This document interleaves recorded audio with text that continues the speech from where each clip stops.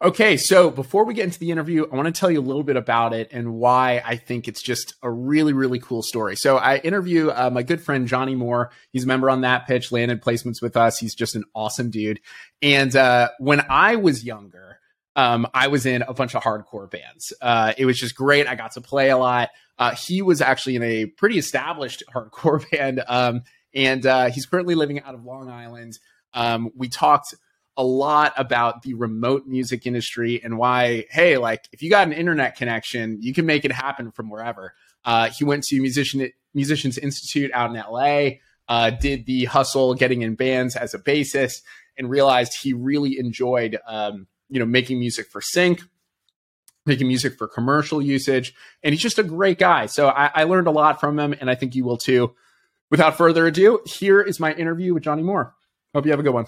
Welcome to the That Pitch Podcast. The That Pitch Podcast helps music producers and artists tap into the world of sync licensing, publishing, music business, and more. So if you are tired of trying to make it and you're more interested in making a living, then you are in the right place. The That Pitch Podcast is brought to you by thatpitch.com, the #1 music licensing tool for producers and artists. I'm your host, Mark, the founder of thatpitch.com. Now let's get into the show. Johnny Moore. Johnny. What is up, Mark? He's here. He's ready to party. Always. Dude, okay, so last time we talked, it was a welcome call because if any of you listening, if you become a That Pitch member, you get to talk to me, beautiful me, for, a period of time that I can fit in. But we do talk, and it's a great time. It's a fucking party. And that was our last call, and now you're here on the other side in placement land. How does it feel being in placement land? Oh, I feel spectacular, man. Just a few short months ago, that's kind of what set That Pitch apart and prompted me to focus on these briefs. Just that conversation that we had, quick 15 minutes, can really change a lot. So knuckle down, and here we are. Man, that makes me so happy. I really, maybe I should just stay off of the Instagram more, but I really feel like the industry, there's really great things happening in the industry, but there's also, because of social media, there's this weird thing where people think they're celebs and they're not.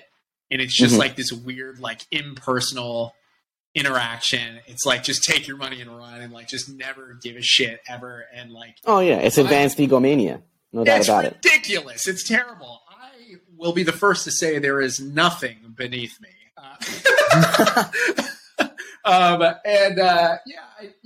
If somebody, trusts my business with their money, I want to make sure we do a fucking great job and let's chat and make sure we fucking do it, or else I'm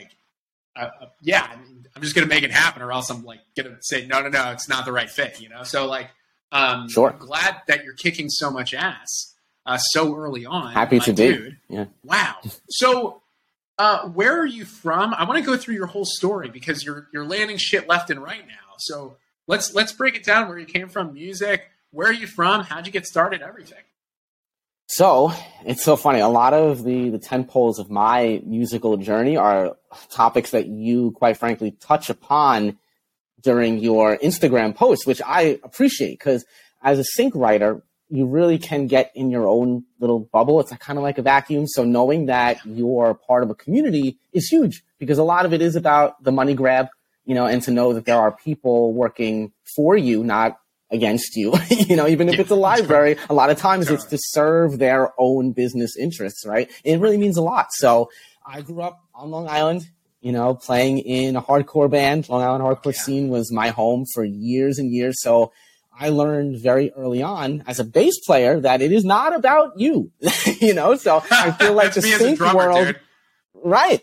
So we're perfect for sync because we know that we're not front and center. Well, we're not the ones that have to have all the, attention, and it's good for us because now without the work you put in, this can't happen, but we know that we're just a piece of it. And now the bigger picture, it's even more so. I grew up and it was the rumors, right? Were oh, you're a drummer in a band. Wow, girls are going to be all over you. What really happened is after a show, I was sweaty, fucking disgusting, and I had to lug off a bunch of gear.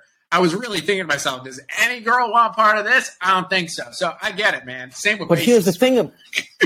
But here's the crazy thing, though, about bassists and drummers. Everybody else. And we play our part, but we know how to be tasty, right? And we know how to serve a larger scope other than ourselves. Like right now, because it's not about us. The whole track we put together, all these instruments, all these layers, it's still just to serve the picture and the emotion. Right. So I got that very early on, which I think is nice. But another thing that you mentioned about drummers and bass players that's funny is you hear, even in the industry, I hate to use that word, but like when you play in a band and you tour and you have people working with you, you know that there's money involved on a greater level, long-term game and all that. Yes. You always hear, bass players and drummers, everyone needs you guys. Like, guitar players, singers, dime a dozen. So I thought that when my last band stopped playing, I'd be able to go out to LA and find a gig as a bass player like that, Right. And it was tough, man. I went to MI. I networked with a lot of people in Los Angeles. And you always say this, you don't need to be in a big city. I learned that pretty quickly, that most of what was happening that was working for me was based around not trying to be a bass player for hire, but the tracks that I was creating. And these were companies that were located in Connecticut, Canada, Australia, that were nowhere near LA, and I didn't need to be there. So I came back to New York, and here I am. I'm on Long Island. I'm not even in Manhattan. So I'm not in that, the hub of the entertainment industry. I got family in Plainview, partners of mine in that pitch. They're in Jersey. Every time I'm in New York, I'm not in New York. I'm around New York, like when last time I lived there, I was in Crown Heights, and then I moved to Upper West Side, which is so fucking expensive no matter where I went. And all my friends, they're just like moving. It's like the circumference, it's just like it's just nobody can afford actually being in the cool spots anymore.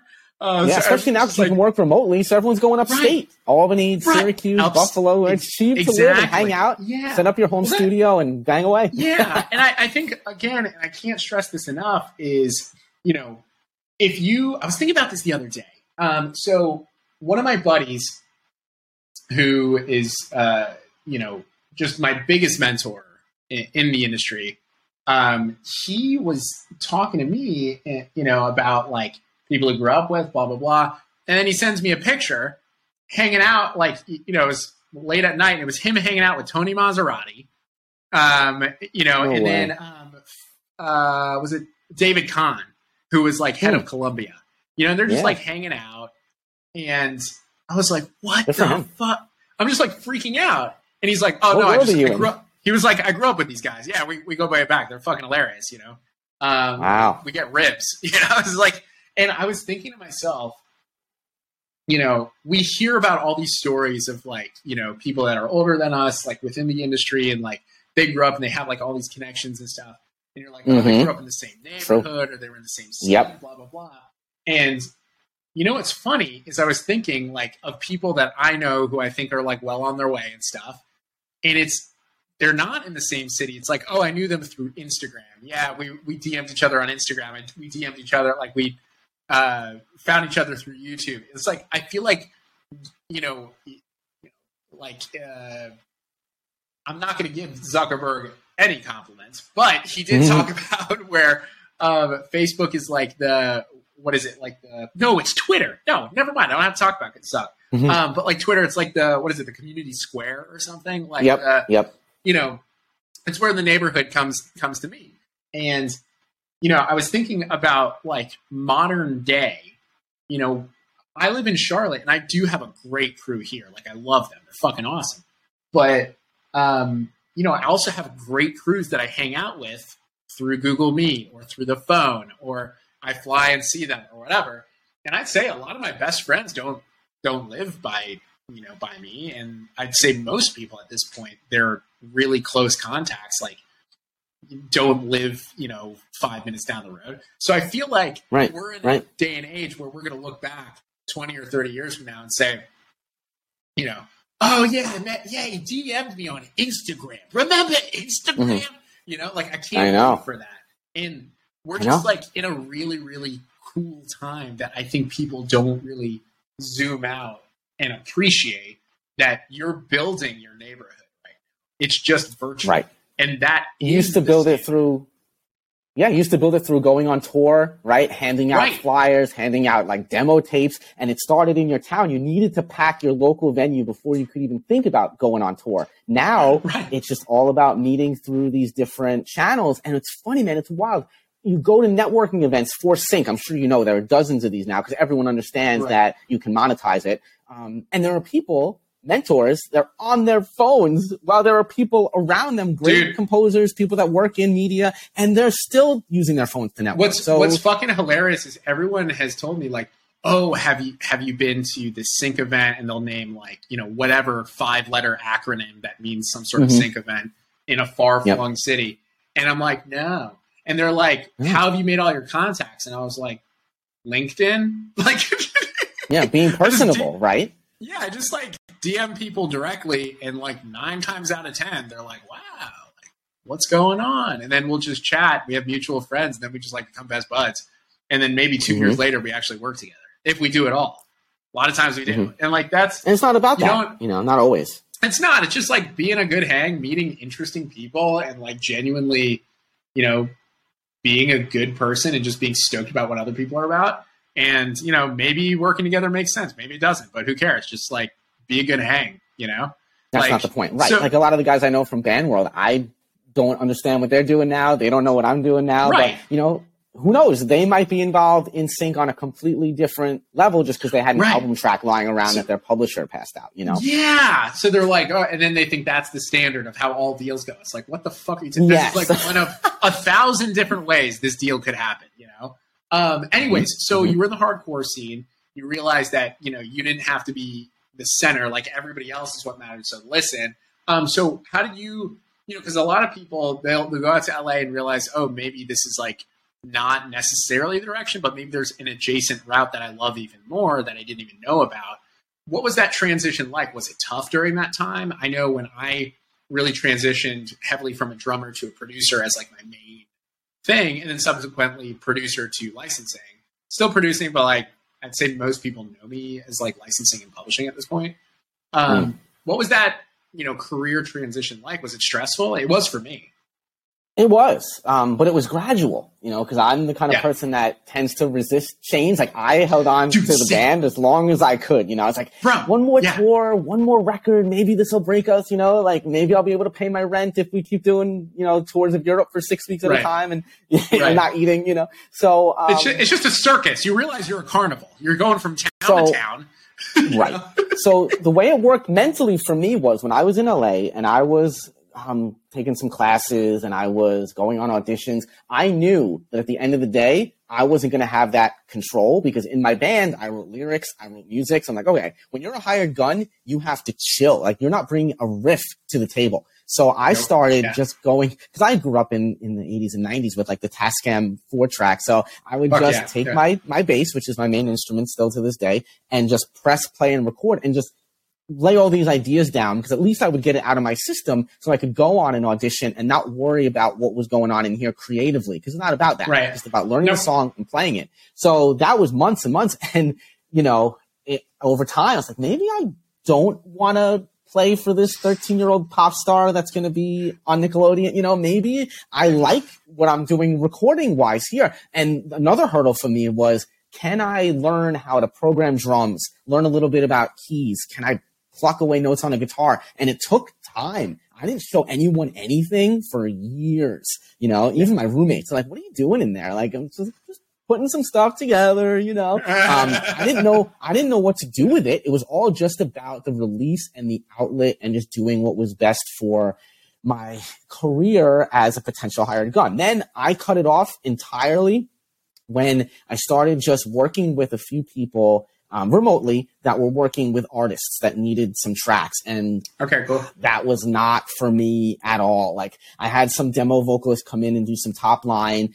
And then you know how it is, just how specific lyrics can be. And it's also the revisions and the needs are completely subjective to the room and how people are feeling. If somebody has a stomach ache, your take might as well have been in the toilet as well, It's like, I remember I got hired for this gig and studio etiquette is like, if you're working with a singer, like make sure they're in a good mood. Like don't put them in a bad mood unless like that's gonna somehow like feed for the take.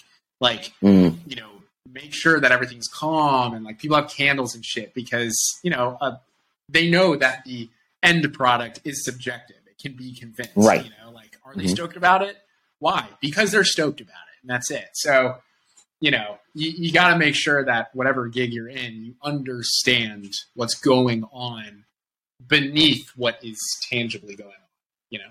Yep, and I knew people that produced, like, through my band, like, oh, give us some tracks, like, we'll give you some money, we'll work with an artist, and like, well, what happens down the line? Because I knew pretty early on that if you have an album cut that's track 10, when no one's buying CDs and it's all about what's getting on playlists and getting on the radio, you're not going to see any trajectory from that. So I actually like instrumental music, you know, and I grew up enjoying a lot of soundtracks in the 80s, like, that's what we loved as kids, you know? Right. So I just was looking for a way to not be involved with prima donna vocalists or producers that just wanted to take my track, bury it in the mix, and make a ton of money off somebody that just wanted to pay for studio time. Like, to me, it was unethical. I didn't enjoy it at all. Again, it wasn't about me, but it was about, like, how can I serve a greater part of the industry? And that's how I learned about instrumental part of sync. And it's like, okay, where can I fit in here? What can I do, you know, to be the best at this that I can? You know, I had a similar kind of experience when getting like really heavy working at studios, you know, like charging hourly, booking at the studio and all this stuff. And you come to this realization and you're just like, this is a terrible fucking model. So like I changed it and I was like, I don't want to do hourly. I'm actually going to like charge per song, but I'm going to have, you know, what is included with a song production. So amount of revisions and like all this stuff, it does not surpass these amount of days. So it's kind of like they were paying for the end product, but I had barriers to protect myself to make sure that it didn't just keep going on for a month, but they were happy. Right. Too. But you were also the producer. It's different as a third party beat maker. I didn't like that at all. I was myself. I was the studio drummer for years. And like, dude, fuck, man. Like that's how I started in studios. Is I was hired as a studio drummer, like a session drummer. Mm-hmm. Yeah, if you can play to a click, man, like, bro, the first time I ever got played, and keep in mind I'm Jewish. The first time I ever got paid in the studio, I played drums on a oh my god, what is it? Like a steel drum Christmas album. Nice, fucking awesome.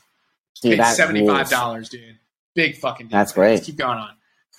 Man, I love that sound. Yeah. And, you know, so anyways, also, for years, I was always the guy listening to other stuff too, man. Like, I love dub. You know, I love, like, indie funk, you know. So it was pretty easy for me to transition into what these briefs calling for instrumentals were asking for, as opposed to what the next, you know, I don't know, vocalist wanted, like maybe like a Calvin Harris track or a Bruno Mars thing or a Zed. Right. You know, that was like not what I was making. Less at all. trendy. It was just, it was way more indie because I came from, like, again, the Tascam Ford track world. Everything was always a little gritty. Everything was maybe a little retro because, again, like, I was born in 1980. So, you know, that's just where I was coming from organically. Yeah. It wasn't a good fit for Top 40 radio. But I'm looking at briefs, like I was a Taxi member for years, just seeing what they were throwing out there. And so, okay, like if I can get in with libraries that are going to feed me briefs like this, I can write to these specs, no big deal. And I would enjoy it a lot more,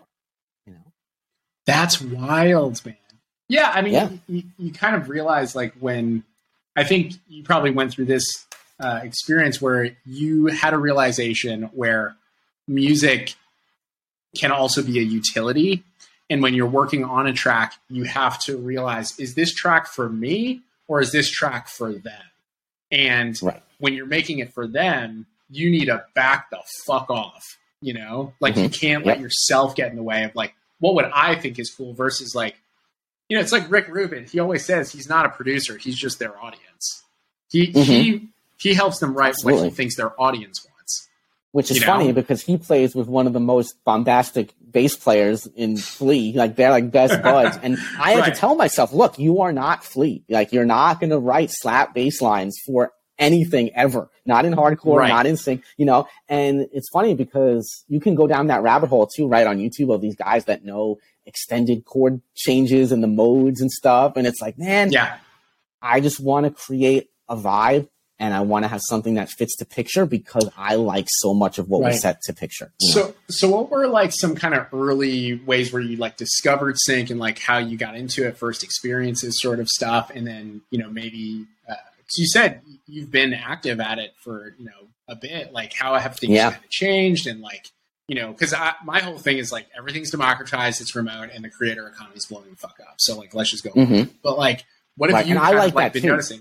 Yeah. In the modern world, I like that as the next stage for me because I was always in, the band's band, like whether or not like the crowd or the audience that maybe was going to see the pop punk band wanted to watch the heavy band, all the guys in the band would love us because we'd be that band that just kind of ripped it up. This is fucking sick. Yeah, exactly. And I like running around on stage too. So I kind of try to bring that to what I'm doing now. Like, that's cool. Feel something if I'm creating it, and I always visualize and execute. Like I never make a track without trying to see in my mind's eye where this could fit. It's never about like, oh, I have this cool bass line, so let me just put a bunch of stuff around it. Now, I do make sure that I set myself apart by not using 808s. Like it's all live bass and everything that I do, even if I layer it with a synth bass, just to set myself apart because I'm not trying to be the guy on arcade either, just like taking pre-existing loops and stuff and just saying this is what I have. Well, if you take just pre-existing loops, if you just take loops and that's all it is, like you're gonna have compliance issues anyway. So it's like it's good that like you're So it's. So I still think about it like a musician. Yeah, like a musician. Yes. You know what I mean? Yes. That's still primary.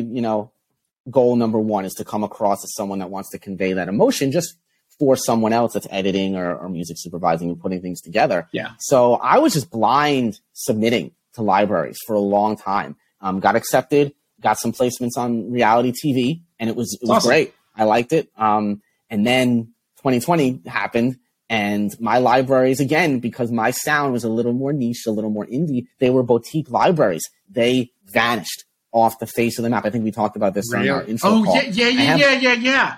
Like, and I'm starting to get emails because I'm following up. I'm a decent communicator. I'm like, hey, what's going on? I got a bunch of new music. I've been writing. I've been in lockdown. What's going on? Let's do this. And I'm getting emails back from library owners saying, yeah, I'm doing this whole, like home renovation, flipping houses venture now. I'm not really touching the library. And man, like I was writing this stuff for you guys thinking, cause I always think of my libraries as exclusive. I don't do the non-exclusive, sending the same track, retitling it gets it's the whole like retitling and sending it to multiple places. I have no idea how that's not illegal, but keep going. Like, yeah, it really does cause a mess. I've heard a lot just by watching stuff on YouTube and going to seminars. For anybody listening, there's a thing that you can technically do that I think it was like really popular like 5-10 years ago, where there's like multiple music libraries and they all need stuff exclusively because they need to exclusively represent it legally for various reasons. A bunch of artists and producers just started like, because the way that you would register it is through the name. So they would just change the name and it would be the same exact song audio wise, but like they would just change the name and then send it to a new place. And so what ended up happening, these companies would license it and then they would get a claim by somebody else. And then it would come back on the artist and it's like, yo, you just double dipped. Like that's, how the fuck is that not illegal? I don't know. I don't do that. Like I've been asked to do it either multiple times before, but like I'm like, there's something up. I don't know how this is gonna work. Anyways, keep going. Ask Kathy and Maya. It's all gonna get very messy, when you do that. So anyways, keep going. I was writing, thinking of it as exclusive, and libraries just really weren't pushing music anymore, And then the brief started trickling back in, but again, I'm not the kind of guy that's going to start doing like drumline instrumentals. Like it's not my bag. I want to keep it rock and indie electronica. That's what I do. So I was like, okay, I don't know, and this was again for TV. And my goal was always make it in TV, make it in advertising eventually if you can get to that apex. But this new content creation model seems perfect because, again, like I feel like my music resonates most with people that are creatives because it has that vibe and it's not trying to draw too much attention to itself. It's more just about that groove and more about how it thumps than just, these ear candies, things like that, So a big thing that, kind of like a side conversation on what you're talking about is, in early 2020, a lot of these boutique libraries that, didn't really have newer models. They were kind of just like doing old school, kind of like, hey, it's in our library, but we're going to exclusively represent it. And it's like all these big deals and blah, blah, blah. They would have these massive catalogs of people's stuff. People would sign it over. And, they, when they went under, like, what the fuck happened to the music? So like, that's something that I took upon myself. I was like, this is a ticking time bomb waiting to fucking happen for all of my friends. So just as clarification to you and anybody listening, the way that pitch works with any of our licensing clients is we have full financials of what they're doing and an understanding of like, hey, where is the business at? And what is kind of the long-term thing here? What are you currently going off of? And we have certain metrics that we have to have in order for me to accept working with them. Additionally, if companies were, there's a number of clients that we've taken on recently where we actually have a deal put in place. If they, for whatever reason, were to go out of business and something is signed over, if they go under and they're no longer monetizing that material and it's done, like the site's off, whatever, the rights will actually be reverted back to you. Because I want to make sure that never happens. Because, dude, you got fucked over early 2020. How much does that suck? They're redoing their kitchen, and you're like, what are you doing with my music? Nothing? Can I even get it back? Like, what can I do with it? It sucks. Terrible. It's so unethical. Yeah. I hate it. Yeah. I had a few tracks signed to Getty Images music, too, that just dissolved. They said, you know what?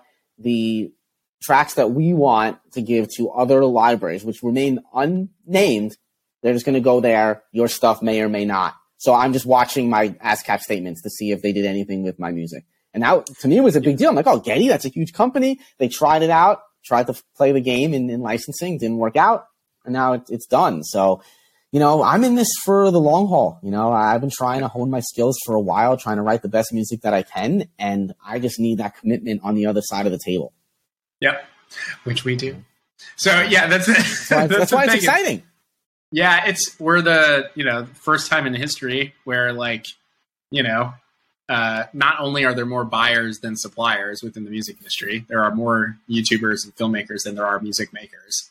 But also, for that pitch, we are the first ever company where it's like, hey, it's literally like, it's up to the producers and artists what they charge. And like, it's just a way more ethical thing. Everyone gets paid 100%. And I designed it because I got fucked over in deals before. And it's just like, how do we, I genuinely don't think people are malicious in this industry. I think there's just a model that worked in the 80s. It did make sense at that time and it just kept going. But like, if you look at it today, it's like, well, why would you do that? Honestly, it's a terrible business model doing it that way. Like, it makes no financial sense. So I was just like, why can't we just like kind of flip it on its head and like give everybody a little more power here? So and it's your logic too. Like, there was a time when people didn't want their songs to be in commercials or TV. It was looked at as like, faux pas. If you had your song in like a Sprite commercial, man. Like now, for many guys that make music and gals that are out there trying to grind it, that's the dream. Yeah. Well, I think also because you're not selling records, right? Yeah. I think like also back then it was a little bit different because I think brands they weren't very empathetic to artists. They wanted like Megadeth to write a song about how they love bubbles and Sprite. It's super carbonated. It's sweet. Like, right. Like they weren't empathetic to like about it. Yeah, they weren't reading the room of like, what's the fan base here? Like, right. It's just, I think now, again, because it's so democratized, people have a little bit more choice, but also I think there's back in the day, if you were an artist, you were just like looked at as like a god if you were a successful artist. Now it's like, I think there's a lot more understanding of behind the scenes being in the music industry than there was before. And people realize they shouldn't be doing this because that would mess up their career. Like, maybe we can kind of meet in the middle on this one and see how we can figure something out. Like, I think there's just more leverage from music makers as a whole, I think, at this point, because we're not as dependent on major labels as before, and there's just like a lot more opportunity for that. So that's amazing. And the field is level too. Like a guy on Instagram that's, you know, riding a skateboard, drinking, you know, ocean spray has just as much clout as like the artist that's showing you behind the scenes of how he makes a track. No one cares about that. There's no behind the curtain and stuff. It's all just out there. So, and it's funny because that really aligns with my philosophy, which is just make music that people can relate to and people just enjoy and gives them like some type of emotion, whether it's positive or sometimes negative, you know, just have them identify with what they're thinking. So and just make a the level lot playing of field it. helps. Just make a lot of it too. Like, but that's the thing. That's why the retitling thing happened, because of the numbers game. But there was also a time where there wasn't a lot of music to go around, so you could get away with it. Now people know the name, people know who you are. You're not going to get away with that now. Yeah. Also, when it was really popular, it still wasn't. It wasn't the standard that most music was coming out of home studios. The standard was still you rent out a studio for a day rate and then cut something. So I can try to get the most out of that stuff.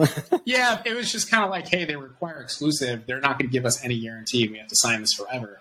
Well, like, do they know how much it costs to make a record? You know, back then it cost a lot. Now you got a fucking laptop, Ableton Lite, and you get a MIDI keyboard for $99, you can make a decent track. Absolutely. You know, like that. And that's the thing. It's like, you know, you can learn how to do it yourself. You can make something good. And it's not as rare as it was. Yeah, that's it. So anyways, what, you know, as far as like music that you're making now, what has been your primary focus and kind of like your strategy towards music? Because again, so you landed this track, but you also landed 4 more. Yeah.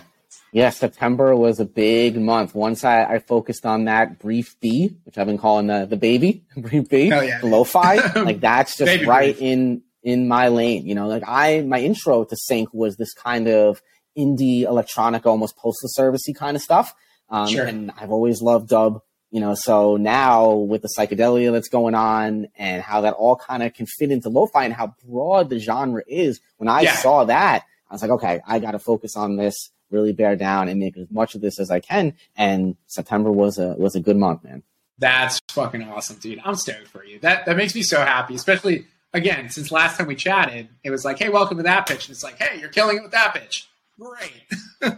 Yeah, because it was a nice marriage of where my headspace was in terms of what I was creating and where the demand was. Because I feel for people, you know, that write music that just might not be a good fit. And I haven't really had to mold myself into someone I don't want to be. And it just so happened. And again, it's not always going to happen that way, but I'm riding the wave right now. And it feels great, especially because, you know, with lo-fi tracks, you can have some cool bass lines. It doesn't have to sound like it came from a studio where you cost, you know, like hourly or per song, millions of dollars. It's just got to have that vibe and that feel and be done well. Not to say that it doesn't take a lot of effort and you really have to sculpt your sounds. And, you know, and at the same time, you don't have to sound like anybody else. I can't do that. Sound like yourself. To do that. You know, so just trying to find my own sound has been what I've been striving for, and it fits in this case, which is what I'm very grateful for. Well, there's a good piece of advice my buddy Johnny Fung gave me years ago, and he was like, "Don't make something like," because we were talking about like tracks that I was working on, and he was like, "You know, don't do something that's cool. Do something that's second nature, because what you think is cool is not going to be cool a year from now. But what's second nature, you're always just going to do, so you'll get really good at it." So just do like what comes naturally to you and just stick with it. Right. You know. But that's the thing. You have to have it in your heart that you want to do this long term. I know some people, they just want to get that quick hit, be in and out. But for me, I do this because I love it. You know, and I hope that someone likes the music, wants to place it, editor thinks it's a good fit. But that's almost secondary to just me having it on my hard drive and saying, this is my contribution. Yeah. Everybody I know who their entire goal is like to be famous. And you know, like you'll see them bounce around from music to, you know, acting to modeling to all this stuff. And, you know, there's some people that are genuinely like in it for art and like they just love all aspects of art. But some people it's just like, all right, I know the hustle. They're just trying to get famous. Like, I get it. Cool. I respect it. Just good for them. Though, you know, like, sure. Good for them. But But the thing is, you know, and I'd love to be proven wrong, but everybody I know who has gone in that direction hasn't achieved what they've been after. And everybody I know who just kind of like stays put, works hard and networks a lot and does a lot of favors for a lot of people, they end up in a great position. You know, it's a lot less sexy when you kind of break it down. It's just like, do good work, do a lot of it, meet a lot of fucking people and do a lot of fucking favors. Look cool and don't be on drugs and you'll probably move forward. You know, that's about it. And that all circles back to why I got involved in playing in bands to begin with. I used to play on other bands' demos or fill in when a guy couldn't make it, you know, like all the time at shows. You know, so it's kind of the same concept now, you know, as why I picked the bass and why I was that guy to help out on Long Island for years. And now I'm just kind of trying to expand that, you know, in the sync world. Well, let's listen to this track, and then I'll kind of break down some stuff on it. Again, you landed like 5 with this batch, so we'll go through this one and kind of break that down, and then I'll ask you. I want some advice from you, and then we'll probably wrap it up. All right? Sounds good to me. All right, here is your track, and it is called "Low Peaks." Here we go.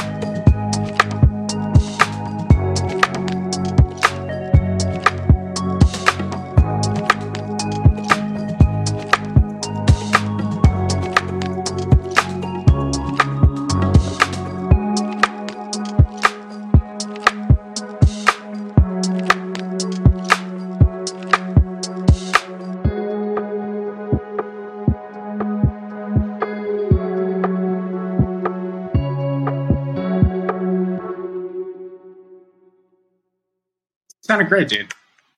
Thanks, brother. I love how simple it was. You know, it's interesting. The lead part kind of came in and out. It was just like a nice, pleasant motif. It wasn't trying to derive too much attention.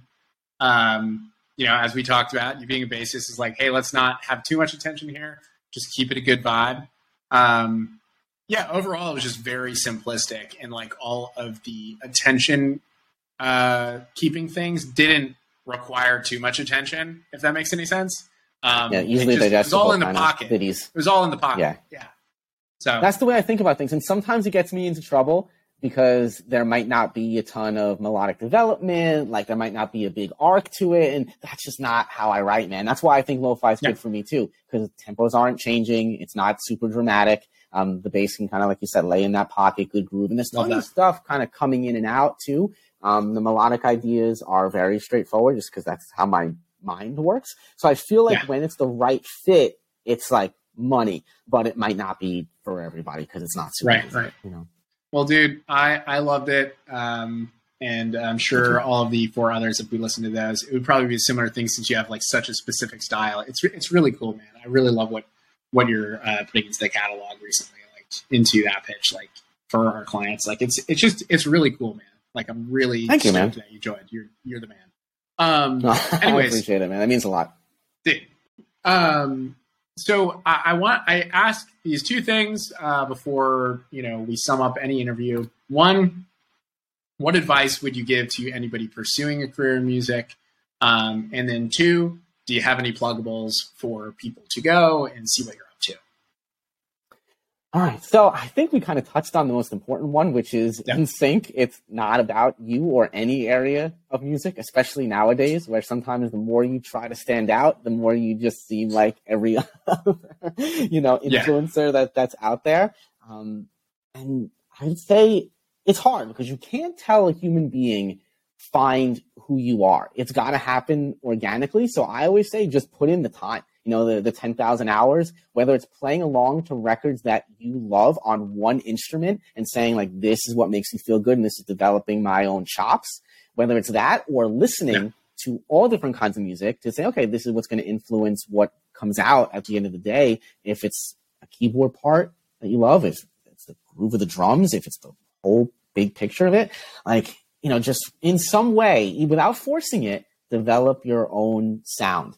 And then I think, opportunities will come, whether it's playing in a band to get on tour and see the world, whether it's getting syncs, and you have to be able to take direction, but don't let anyone take you off of your path, because that'll happen a lot too. Like I said before, I get feedback from people all the time, not all the time. I shouldn't say that, makes me sound awful, but like maybe develop this a little more melodically, maybe change this up, change that up. And instead of changing what's already in my catalog, I take that advice and I kind of internalize it for the next track I'm making. So it might come out in other ways, but I don't change who I am, because I have a lot of songs and I feel like they're all going to have their place at some point. And, it's the Pareto principle too, right? Like only 20% of your overall output is going to drive that income that you're seeking. And, whether I'm ever full-time, it's not about that.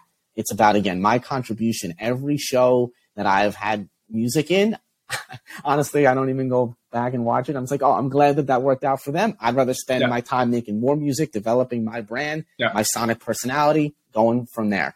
But the fact that there is a place for it, that's inspiring enough to keep me going. And I take any feedback I get and I use it to, like as a critique, but also as positive, constructive criticism, no matter what. Hell yeah, dude. And where can people find you online? What do you got going on? Anywhere they can reach out? So I'm on Instagram a lot because I see like the reels and I listen to the music that's out there. That's how lo-fi really got on my radar, was when TikTok videos get converted over to Instagram reels and you'll just see them. Yep. It's like, I like that. And then you go on Spotify and then you'll see playlists. So I'm Johnny Moore X on Instagram. That's my number one.